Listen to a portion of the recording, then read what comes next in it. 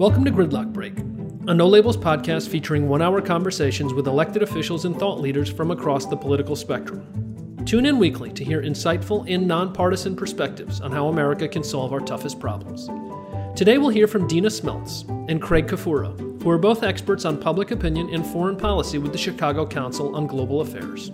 They will discuss their recent report about American views on foreign policy in the age of COVID-19. Let's listen in.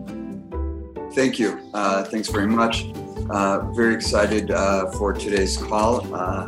Hopefully everyone has had a chance to look at the report that Dina and Craig shared with us.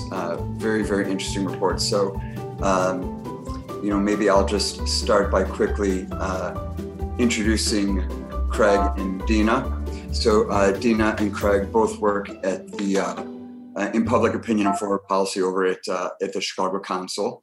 I will allow Dina and Craig, I'll allow you guys to introduce yourselves, but I'll just briefly say that they've both been involved for a long time in these sorts of foreign policy, public opinion matters. And as you can tell from the report that we've seen, they like to do research and then draw conclusions. So I found it a very, very interesting read. I know we'll all have a bunch of questions. Today, Dina and Craig will sort of summarize and present for us a little bit, and then we'll open it up for Q&A. I'm excited to hear about it because I know the media gave this a fair amount of attention. So I'd love to hear where we go from here and what's sort of inside baseball, if you will. So Dina and Craig, why don't you take it off? And for everyone else, please send questions. You can put them on the chat. You can send them to Megan, and then we should, or just raise your hand and whatnot, and I'll try to direct traffic, and we'll have plenty of time for questions. Great. And if you have a question as we're presenting, I think Craig and I are fine with you stopping us on a slide. If you want to wait till the end, that's great. But before we flip to the next slide, or we can always flip back. So please, feel free to make it a discussion. I'm Dina Smeltz. Thank you so much for inviting us. This is a really nice opportunity to have some dialogue about the results, and anxious to hear what your thoughts are on them as well. I have been working at the council for about 8 years. I was the first senior fellow they brought on staff. Before this, the council has been doing the survey for a really long time, since 1974, but they used to hire 2 academics to come together to work on the survey, first every 4 years and every 2 years, and then they would write the report, and then the band would kind of dismantle and get back together the next time there was a report. So they didn't do a lot of follow-up analysis.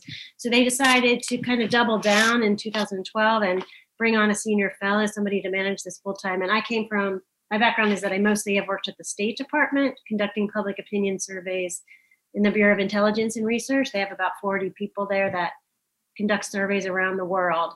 And I worked first in Europe from 92 to about 2000. And a lot of work in the Balkans, because that was Bosnia, Kosovo era. And then when we invaded Iraq, I started working in the Middle East and South Asia. So that's how I got the background in polling and foreign policy. And then when this position came up, it was a nice switch to look at U.S. attitudes towards foreign policy. It's a nice switch because I could understand it, but at the same time, I was a little frightened, to be honest. If it's your own country and dissecting opinions in your own country, it's a lot more painful sometimes. But I actually have also found it surprising how pragmatic average Americans are. So, Craig, do you want to talk a little bit about your background, and then we can jump into the results? Sure. So my name is Craig Kafura. I am the Assistant Director for Public Opinion and Foreign Policy here at the Council. I've been at the council for almost 10 years, so I got to help bring Dina on board, and I've learned just an absolutely astounding amount of stuff about public opinion research and doing polls and analyzing data from her over the last 8 years. It's been a great experience. My background is primarily academic, so I did an undergrad at Yale in political science and then a master's degree at Columbia in political science. And I've really enjoyed public opinion as a field because it allows us to work on all of these interesting issues from a really solid base of data.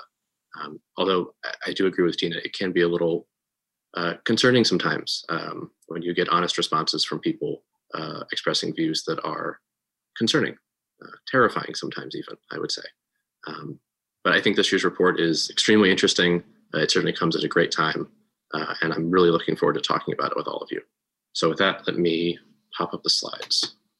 Yeah, I always feel like we're lucky because it's like being journalists with actual data, not just anecdote. It's fun to tell a story with public opinion.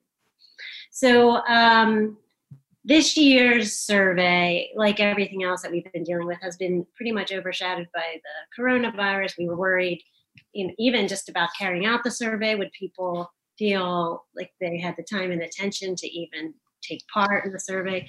Fortunately, one of the great things, I wouldn't say it's a great thing about the virus, but it hasn't affected survey work at all in the States. In fact, in some cases, people are home and they have more time for things like this. So didn't hurt our work at all.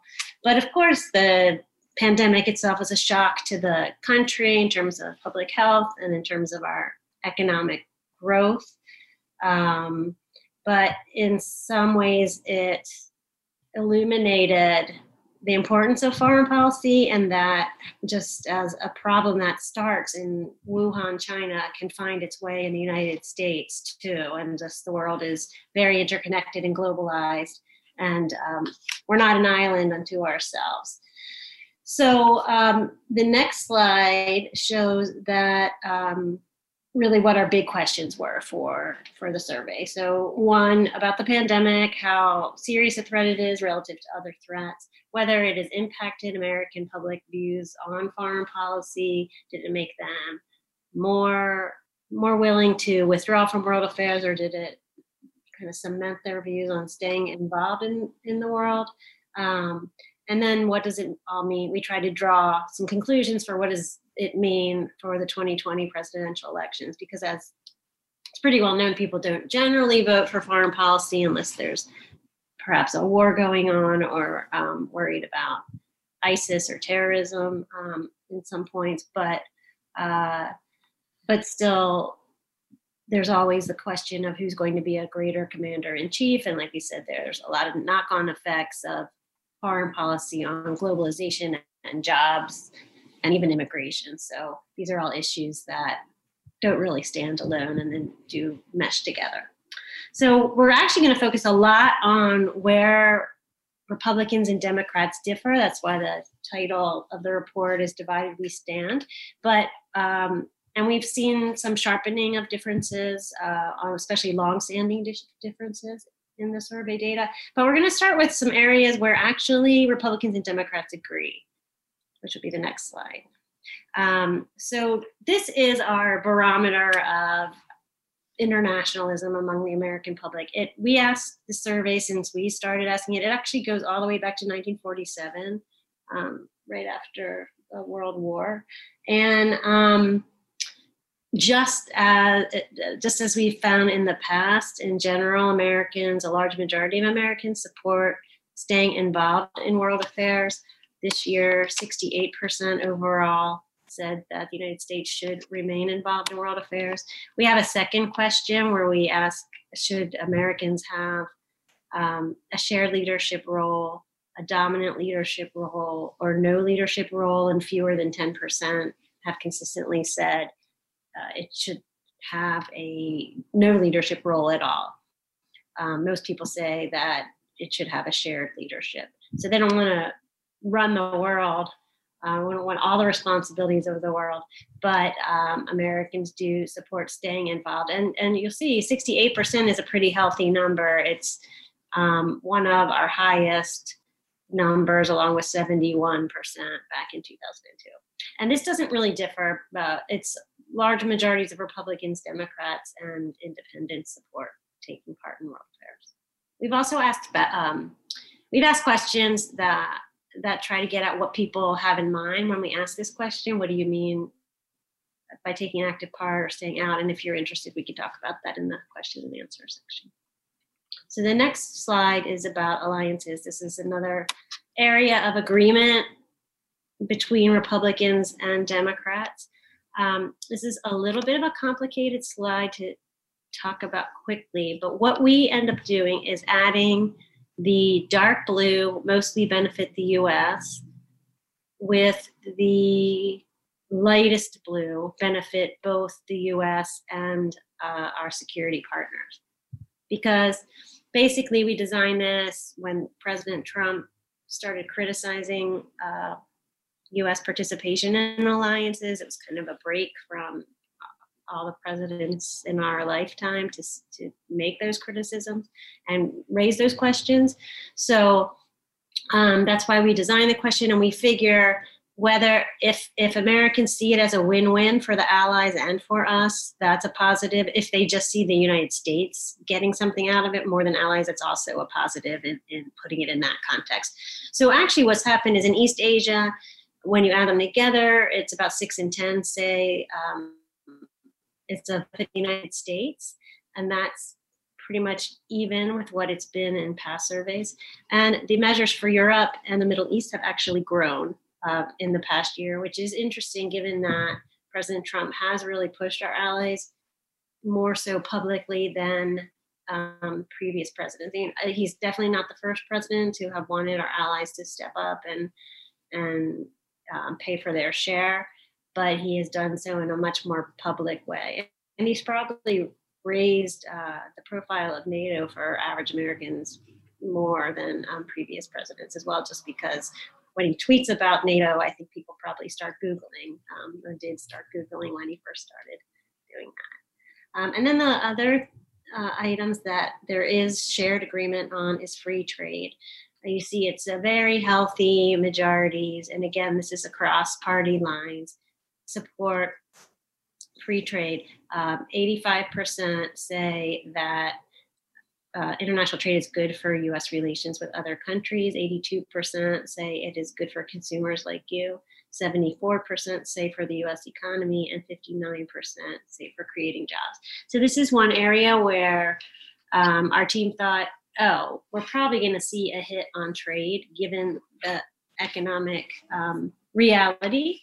And we were actually surprised that there wasn't more of a drop. There isn't, this drop itself is not very partisan. It's pretty much equal drops across the board. And it's still really pretty high. Where we saw the biggest shift on these numbers was in 2017. So the year after President Trump was elected, we actually saw an increase, and this was mostly due to Republicans saying that they increasing their support for free trade. And we can talk about why that might be, but that's what really brought those numbers up. Democrats have for a while now been a pro-free trade electorate, which is interesting because it's the opposite of what often happens in Congress, which is confusing sometimes when we display the numbers. But yeah, they are the more consistently pro-free trade electorate among the public.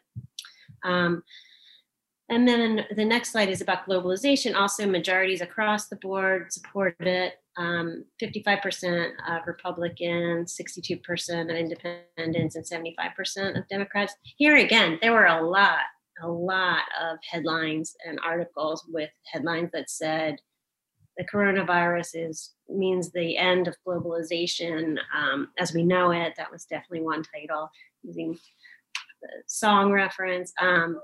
But really, it's been pretty solid, pretty much the same as it was in 2014, 2016, and 2017 overall.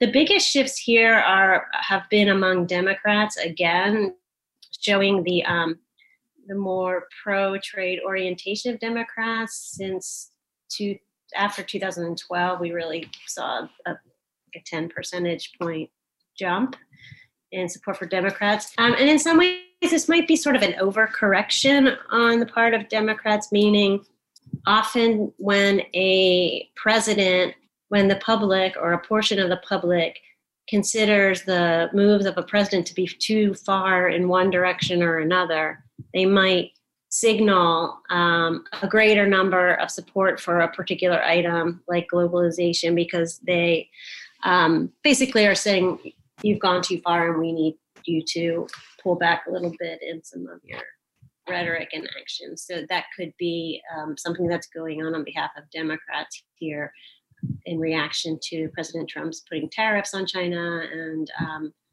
and criticizing trade deals that have been established in the past, or at least renegotiating them. I think at this point, okay, so that's where the agreements are.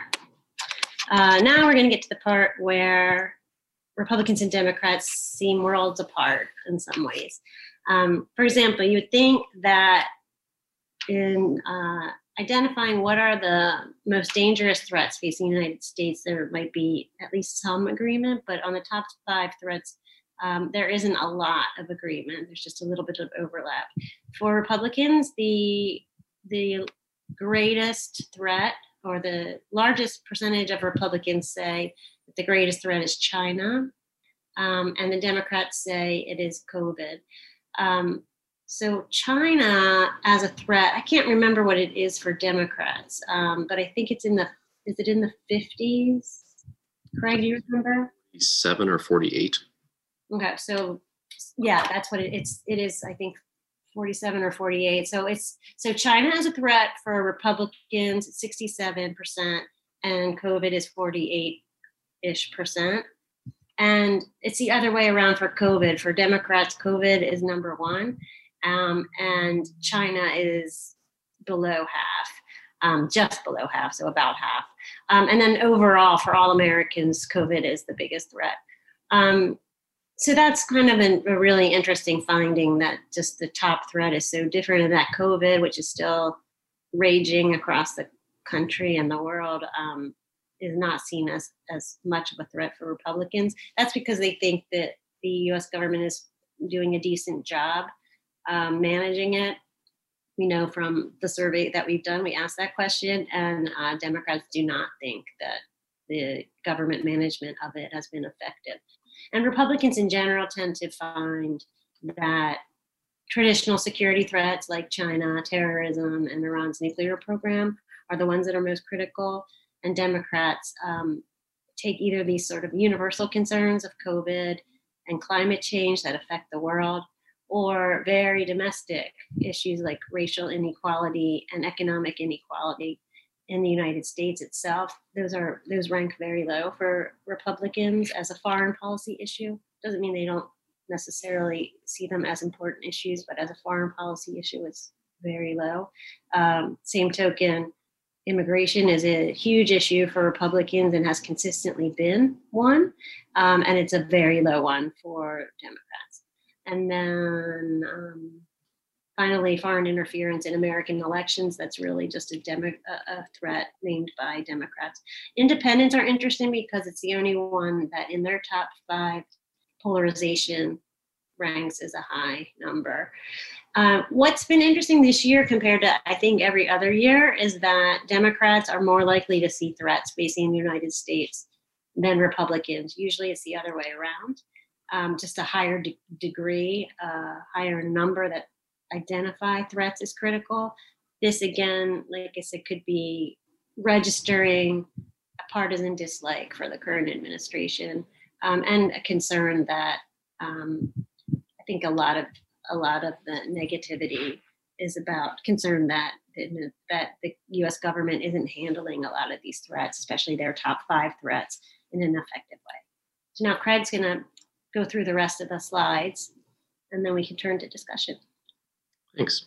So yeah, Dina has covered the parts where we have a lot of agreement. So I'm going to be focusing mostly on the areas where Republicans and Democrats end up in very different positions. One of those is actually how Republicans and Democrats think about the United States itself. So this is a question that we've asked for several years that tries to get at this concept of American exceptionalism. And it says, some people say that the United States has a unique character that makes it the greatest country in the world, and others say that every country is unique and the US is no greater than other nations. As you can see, Republicans generally think, 80%, that the US is the greatest country in the world. And when we first asked this question in 2012, 2/3 of Democrats agreed. That's no longer the case. Only 35% of Democrats in this year's survey said that the US is the greatest country in the world. Instead, a majority said that every country is unique and the US is no greater than other nations. This did not just start from 2019 to 2020. As you can see, Democratic views of America as an exceptional nation have been on the decline since we first asked it. But this is a 12-point drop over the course of the year, which is a bit sharp. The two parties have also drawn fairly strikingly different lessons from the pandemic. So while 80% of Democrats say that the coronavirus outbreak has made it clear that it is more important for the US to coordinate and collaborate with other countries to solve global issues, only 40% of Republicans agree. Instead, a majority of Republicans say that their lesson is that the US should be self-sufficient as a nation, so we don't need to depend on others. And 58% of them agree with that statement.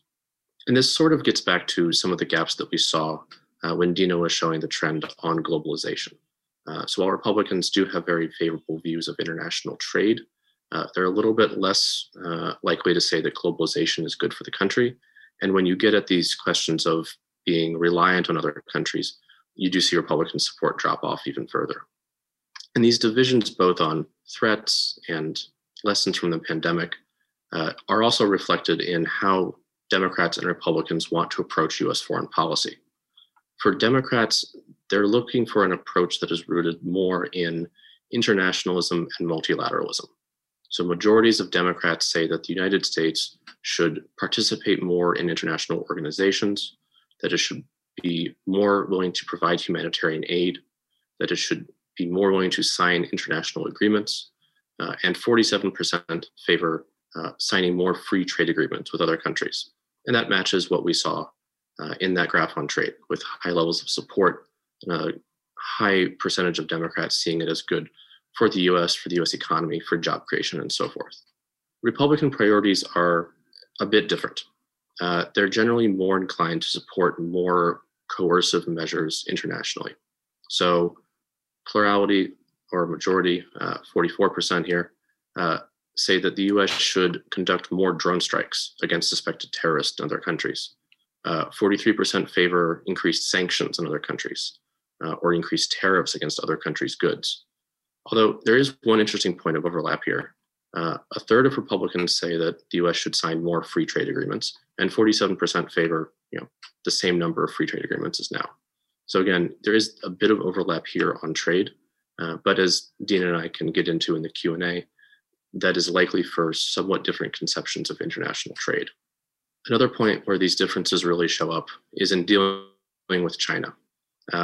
China has obviously been a major topic throughout this administration, and particularly this year, given that the year started off with a phase one trade agreement between the US and China, and then ended up devolving into the coronavirus pandemic. Americans today are split on whether or not the United States should undertake friendly cooperation and engagement with China, or whether it should actively work to limit the growth of China's power. And this is a shift from previous trend. From 2006 through 2019, consistently 2/3 of Americans said that the US should undertake that friendly cooperation and engagement approach. And this division does play out along partisan lines, with 60% of Democrats favoring the engagement and cooperation approach, but 2/3 of Republicans saying the US should actively work to limit the growth of China's power. This also shows up in a number of other questions about China, which we can get into if you're curious later. And finally, as you might expect, Republicans and Democrats do not entirely agree on federal spending and federal spending priorities. Republicans are more likely to favor increased spending on things like immigration enforcement and federal assistance to state and local police and law enforcement, while Democrats, either a plurality or a majority, favor cuts to those programs. There are a few areas of overlap here, though, that I do want to highlight. Majorities of both Republicans and Democrats say that the federal government should spend more money on improving public infrastructure, on federal aid to education, and a majority of Democrats, as well as a plurality of Republicans, favor increased spending on Social Security, 48% of Republicans and 69% of Democrats, and on healthcare, 89% of Democrats and 46% of Republicans. So while there are certainly differences in priority and likely in intensity, there are a few areas where you see somewhat similar priorities, at least something you might put to get to an agreement on. So our general conclusions from the 2020 Chicago Council Survey are that we see continued support for international engagement, for US alliances around the world, for international trade, and for globalization. But we see very sharp partisan divisions on the gravity of the coronavirus, the effectiveness of the government's response, and the best ways to achieve America's foreign policy goals. And broadly, Republicans and Democrats have simply drawn different conclusions from the experience of the pandemic. We see this generally as raising the stakes for next week's election and for the future of US foreign policy. In general, foreign policy is not the issue where we see these really sharp partisan divisions, and in many cases, these are somewhat new. So with that, I'll open it up to Q&A. Okay, thank you very, very much. That was super interesting, and I appreciated the slides. It seemed to me, I may not have done my homework well, but it looked like there were some slides in there that I had not seen before, which I appreciated, and I was scribbling notes furiously. So first, I want to remind everyone, if you have questions, you could put them up on the Zoom chat feature if you want. You can send them to Megan, however you'd like to do it. I would love to start us off with a couple of questions. I think that, sort of the first question that I found myself asking as I read through this, and particularly given the title that you gave the report, this Divided We Stand, was sort of, okay, there's that chunk we seem to agree on across parties, and then there's this divide. And so the logical question, particularly from the group of No Labels, what I think of first is, okay, where is there the potential for common ground? Where do you see this bridge between the shared views and the starkly contrasting views? And do you see any obvious places to start to work towards compromise that could advance our interests? Okay. So we, speaking from the public side, public opinion side, I can see quite a few areas where there could be common ground. A lot depends on what goes on in Capitol Hill versus public opinion. So, and we can have that discussion, but one thing I always point out is that on the most long-standing partisan issues, immigration and climate change. So Craig, maybe we can put those slides up and just show you. So these are not new partisan divides, but have been growing over time. The threat of climate change, we'll start with that. That one, when we first asked about climate change, and before that we asked about global warming, which also has a partisan divide, though for some reason it's a little bit, it used to be a little bit smaller, it might not be anymore. But back in the day, in 2008, 58% of Democrats saw it as a threat versus 19% of Republicans. So already that was a 39 percentage point gap. Now it's grown mostly because Democrats have taken on this issue more and more, and the progressive wing, in fact, it's very important for them and for young people, young Democrats in particular, also for young Republicans, but definitely for young Democrats.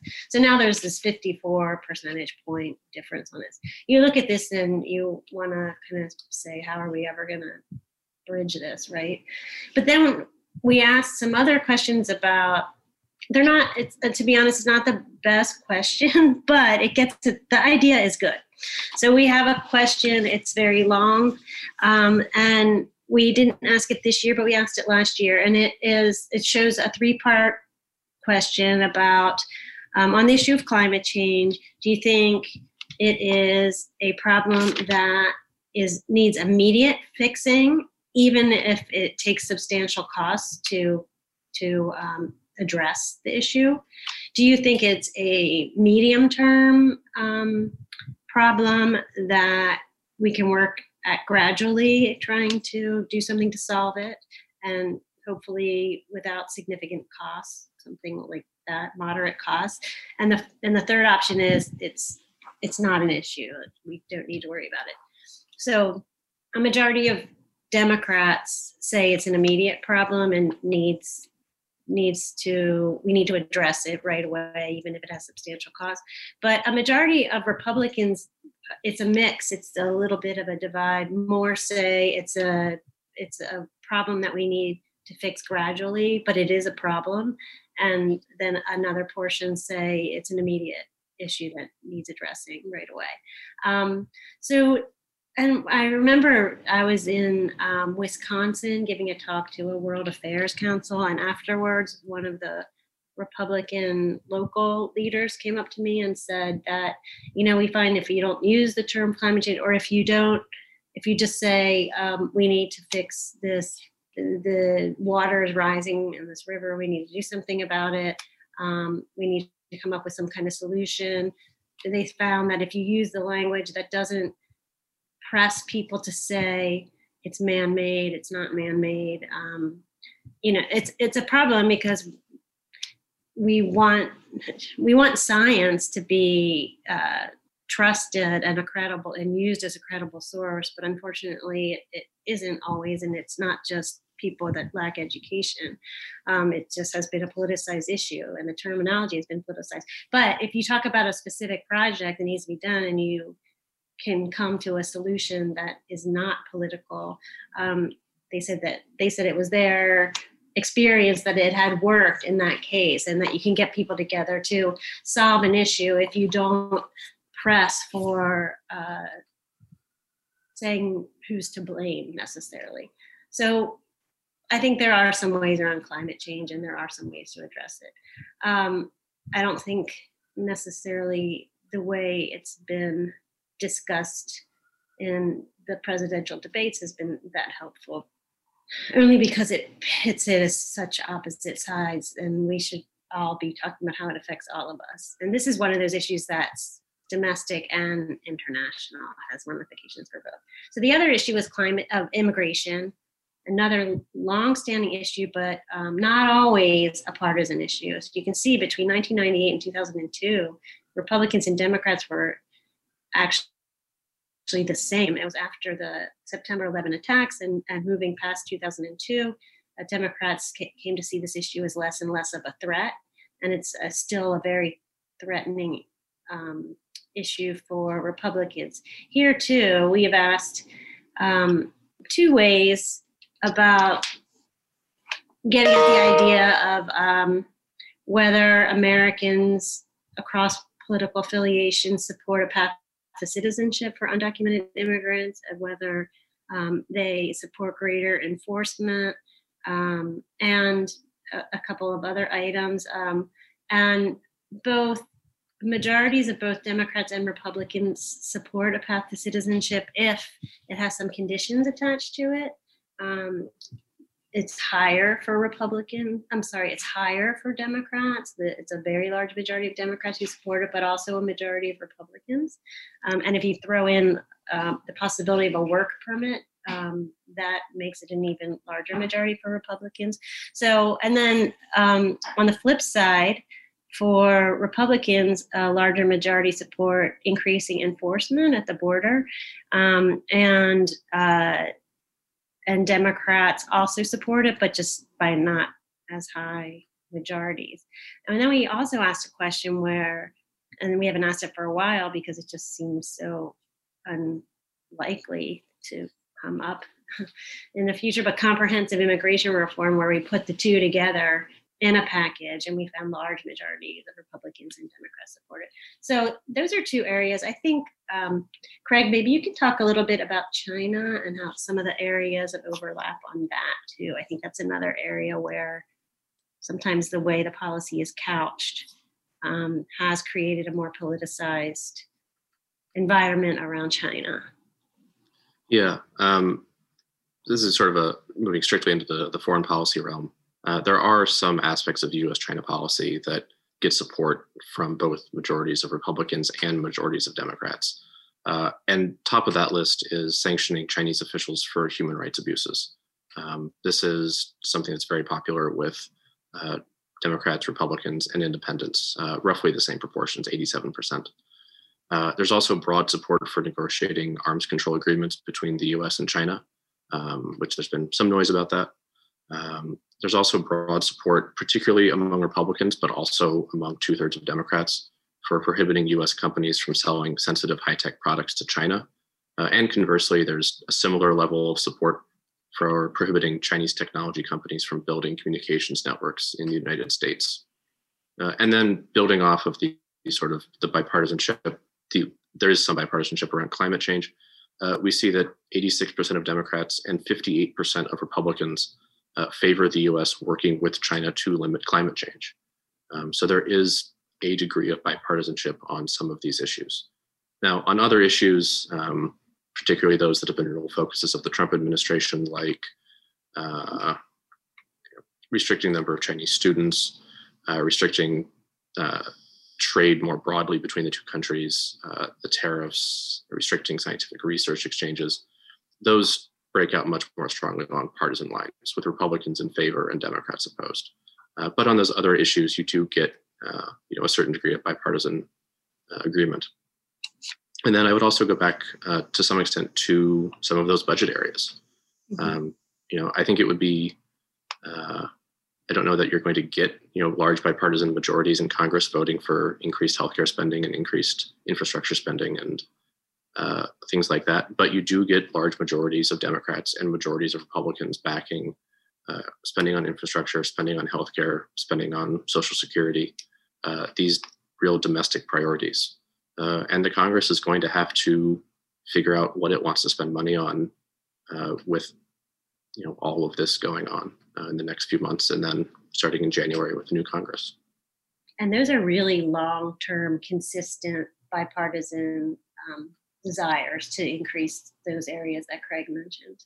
It's not just this year, it's been decades that they generally say those. Defense spending goes up and down, but not these domestic. And then I would just say, in a general sense, Americans do support diplomacy first in international crises. So,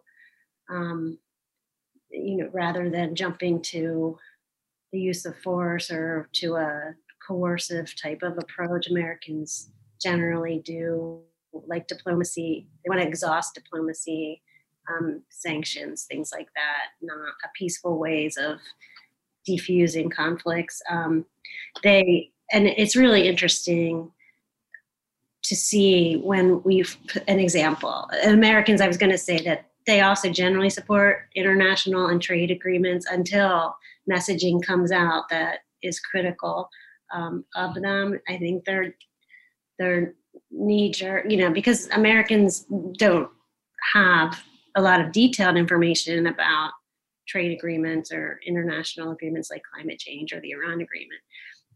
And their general inclination is, yeah, we support it. When we asked about the Iran agreement, I think in 2014, we just talked about an outline of an agreement because we weren't even sure what was going to be in it, and majority supported it. Then as the political climate and messaging around it heated up on both sides, that's when we started to see a lot of division. And the last time we asked about it, which I think was in 2019 or 2018, about the Iran agreement, 53% of Republicans actually supported it because it had been kind of off the radar. Same with trade. When we asked about NAFTA, we saw growing support for NAFTA up until I think it was 2018 or 2017. And then there was rising support overall, but much higher support among Democrats. It might not have even been a majority among Republicans. And then when it was renamed USMCA, now a majority of Republicans also support it. So I also say that messaging from elite, and this is no surprise, but messaging can change people's opinions on underlying values once they receive a critique or an endorsement can affect their views. But basically, diplomacy first is the way I think Americans generally, and probably most people abroad too, look at the best way to solve a problem. So that's super interesting. I want to take the moment now to jump in. You both covered a ton there, and I appreciate there was a layer deeper on some of this stuff. I know we had a few questions come in, and some folks sort of let Megan know the subject. And so that's helpful because I can kind of group them. We can get a little bit of a discussion. So I'm going to try to keep us moving a little bit to make sure we cover these.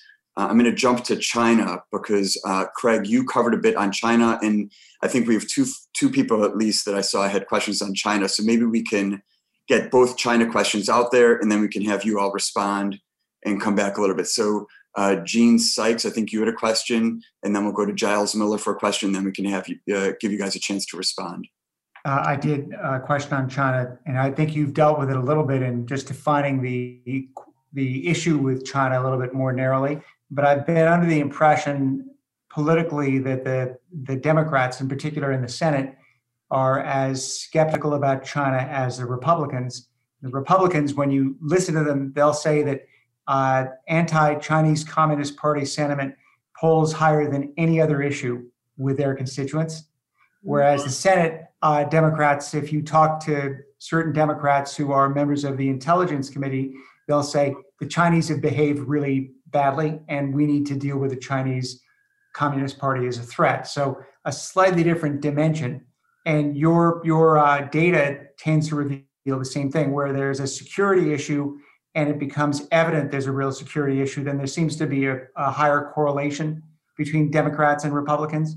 But as you go broader into other commercial aspects, should we be cooperating on climate change? Should we be more open to global trade? The Democrats you've polled seem to be a lot more open than Republicans. And it maybe leads to a question of who leads these values? How do Republicans and Democrats get to their point of view? Is it two different sort of leadership groups, or are they sensing different things from the same data? And I don't know if you have any points of view about that, because it's very interesting to watch these slightly different dimensions from some of the same pieces of information. Okay, and then thank you, Gene. Now, Giles, do you want to throw your question out there as well, and we'll see if we can tackle them both? Sure. So I've actually been kind of happy about the being a little bit more confrontational in terms of trade, at least getting into a negotiation. And I want to say at one of the presentations I'd been to with Lighthizer, he said, there is a very good likelihood that we will end up with some sort of permanent arrangement with tariffs over China, because there'll be some things that China will not be willing to do internally, and we won't go back to the way things were before. My fear is that if there is a Biden administration, there might be a knee-jerk reaction to kind of throw out all the things that had been done under the Trump administration. And sort of based on the polling that you're seeing here, my question is, how likely do you think it is that that there will be a significant change in U.S. policy towards China? Okay, I'll do a quick start. Craig, you can follow up. We were surprised in previous years. It really was only this year where China jumped up to be a majority level threat. And it is true that it is the top threat for Republicans. Oh, great. So you can see that it really didn't hit above 50% until 2019. And that's, so we wrote a piece about, hey, the national security strategy just said that China and Russia are the top threats. The geopolitical rivalry is going to be the greatest thing and greatest threat to the United States. And we weren't seeing a reaction among the public that was quite the same. Well, now it has caught up. For Republicans, I think it's a lot of the rhetoric coming from the White House.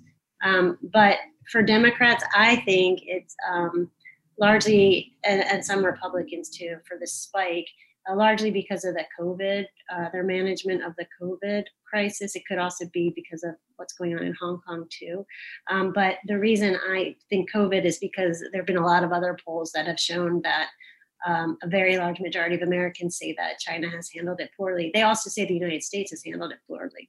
But for some people, I think they might even blame China. So I'll let Craig take the rest. Yeah, Gene, it's a good question on, if you do get this really strong bipartisan skepticism of China. I mean, if you talk to anybody who works in foreign affairs on China in the House or the Senate, you get these really bipartisan messages of concern, particularly when you're talking about human rights legislation, right? That's all passing with strong bipartisan support, and everyone's just agreeing very nicely. On the items where you see splits among the public, it's sort of on those other issues, right? So on human rights, you do get that really strong bipartisan support among the public. And in a lot of these other areas where you're likely to see, I think, movement on some of this high-tech trade, on sort of the 5G issues, you do get bipartisan agreement among the public. Where you don't are when U.S.-China policy is running into other areas that the public has other views on. So if you're talking, especially about things like limiting Chinese students to the U.S., then you're running into pre-existing opinions on immigration, where Republicans are just generally more skeptical about immigration and Democrats are much more favorable toward immigration.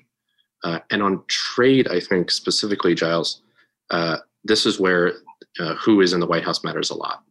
And what you heard from every Democratic candidate, you think back to the first two Democratic debates, oh God, was that summer 2019? You could string together their China policy, just taking a few words from each person who spoke into a coherent sentence, right? It was that they think the tariffs were the right idea, but they thought Trump was doing it the wrong way, and they do it better because they do it with friends and allies. And that's, as far as I know, that is what Biden has said in the little that he has said about this, because he certainly doesn't seem to want to commit to rolling them back.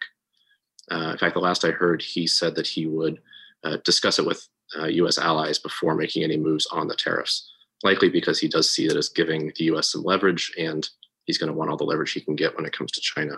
And it's a nice early show of favoring those alliances and trying to rebuild some trust there. I'd be very surprised if he rolled into the White House and pulled out all the tariffs. I don't think it would be particularly popular with Congress. I don't think it would be particularly popular with the people who are making China policy in his administration. I also suspect that once a Democrat is in the White House, you might see stronger support for some of these more coercive measures among Democrats. Come back next year and we'll have new data on it. Thank you. Thank you. All right, I want to keep moving. I know I have like 4 or 5 questions lined up, so we'll see how quickly we can go through them. So there were a couple of questions related to the respondents. So Pam Humphrey and Howard Morgan both had questions in that regard. Pam?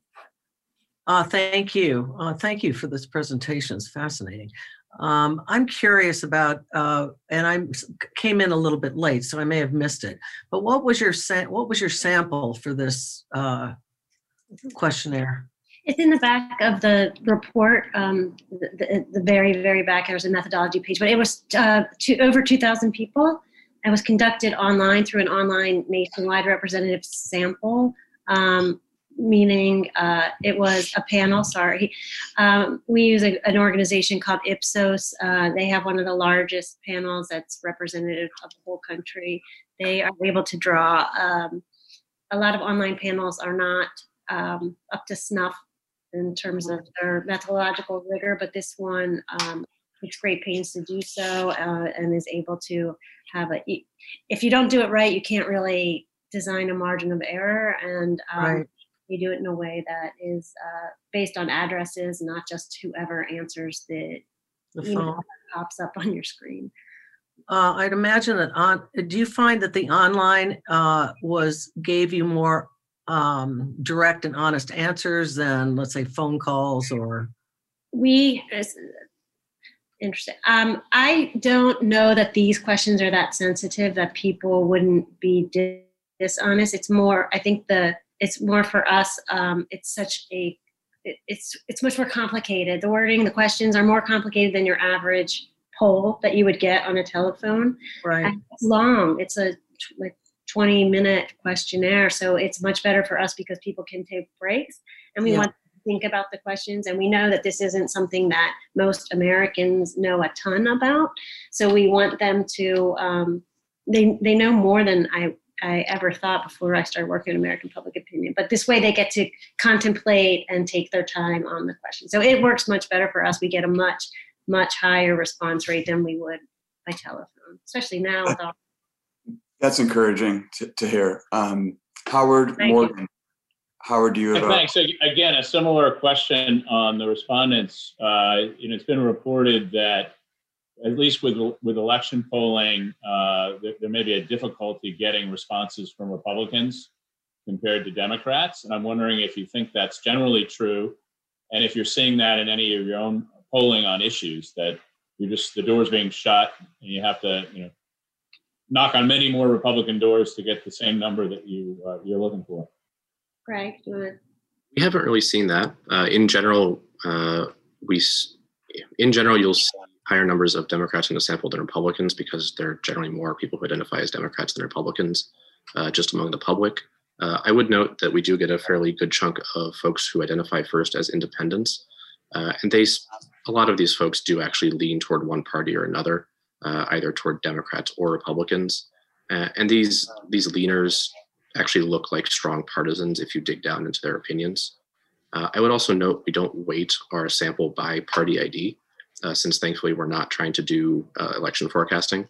It's one of the nice things about this time of year. Our job is much simpler, doing policy polling.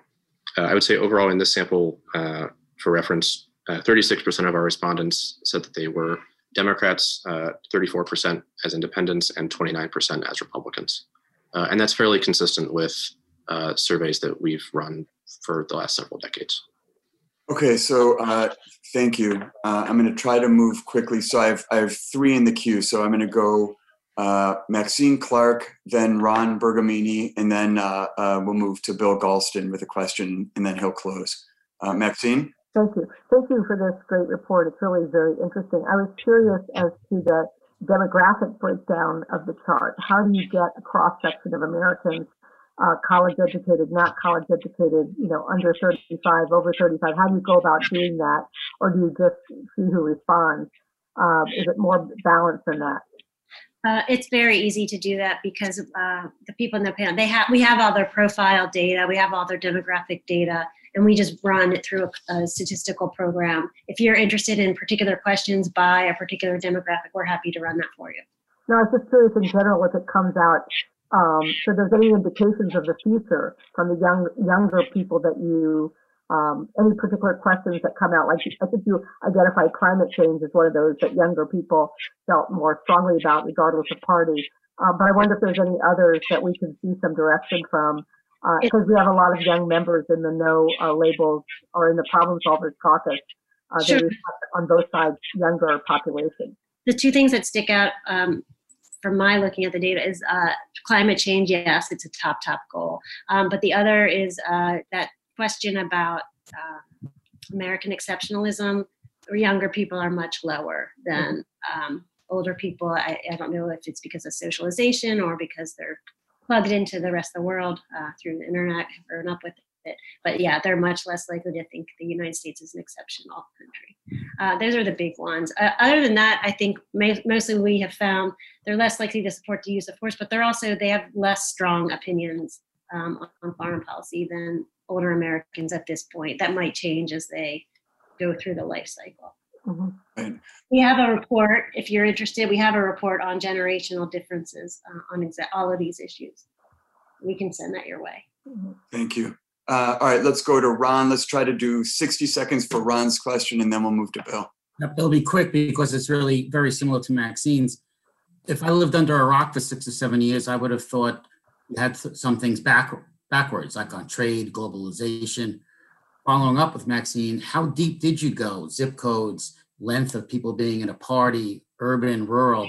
It seems the Republicans and Democrats just don't offer us as much insight as some of the other things would be. What are your thoughts on that? Thank you.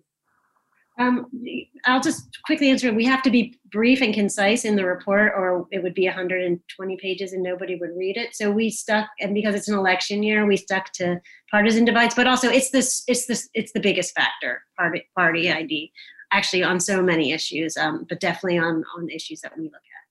And again, happy to run anything you're particularly interested in. We can look at urban, rural over time. We have reports on that too. Probably.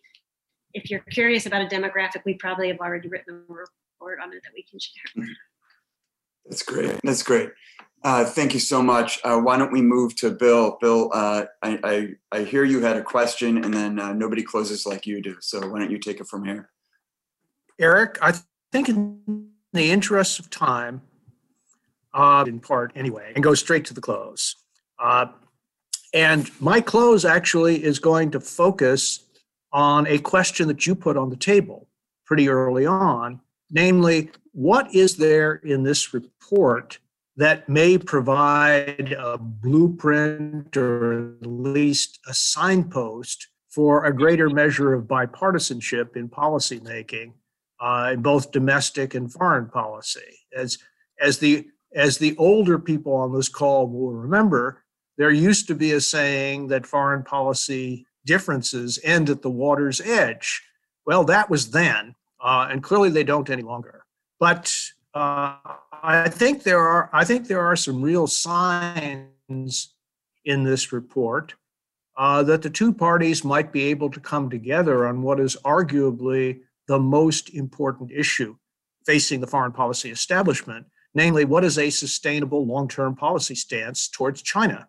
And I confidently predict that that issue is going to be stage center throughout this decade and probably the next one as well. I'd also point out that there are some important commonalities in the area of domestic policy that this report has pointed out. You have supermajorities of Democrats and Republicans, for example, who are interested in upping federal investment in infrastructure. That's been true for a long time. Nothing has happened, but with appropriate conversation between the two political parties, there's certainly evidence that it could. I'll pick out another example, and that is immigration reform. Your report is the most recent, but hardly the first, to have observed that you have strong majorities in both political parties, more on the Democratic side than the Republican Party, the Republican side, in favor of comprehensive immigration reform, including a path to citizenship. It wasn't that long ago that a comprehensive immigration reform bill passed with 68 votes in the Senate, including almost 1/3 of Republicans. And not that much has changed in the area of public opinion. This brings me to the bottom line, which is where No Labels is. And that is, we are trying to provide opportunities for serious conversation between the political parties, not dominated by the party leadership, but conversations where the rank and file of the party can actually have frank talks in the interests of coming to some sort of compromise. And there are, we believe, and your report does nothing to weaken our belief, that there are multiple opportunities in both foreign policy and domestic policy for this kind of conversation, which would be supported by the majority of the American people across party lines. I'm not saying that there isn't political polarization. All I'm saying is that a very blunt, unnuanced, top-down approach to polarization really obscures and ignores the many areas where progress is possible. And it remains to be seen whether Mr. Trump in his second term or Joe Biden in his first would be willing to take these signals of potential bipartisan cooperation seriously enough to put some real weight behind them to make it happen. And if that happens, your report will have contributed some evidence in that might embolden policymakers in both foreign and domestic policy to go farther down the road of bipartisanship than either party has been willing to go in recent years. So I view this as a very hopeful report, and we're very grateful for your willingness to take out your time to present it to you. And we hope we can invite you back the next time one of your fascinating reports speaks to topics that we're concerned with. So once again, thank you, and I think we're adjourned. Smeltz and Kaffoura say voters do not generally choose a candidate on the basis of foreign policy, but that's starting to change amid the global COVID-19 pandemic. As indicated by the title of their report, Divided We Stand, Democrats and Republicans do not generally agree on issues of foreign policy. But Smeltz and Kaffoura do see a few areas of common ground between the parties, including a widespread belief that foreign trade is important to the American economy and a fear that COVID-19 will lead to the end of globalization. Go to nolabels.org to learn more about how we are bringing together a bipartisan group of public and private leaders working to solve America's toughest problems. I'm Ryan Clancy, and this has been an episode of Gridlock Break, a No Labels podcast.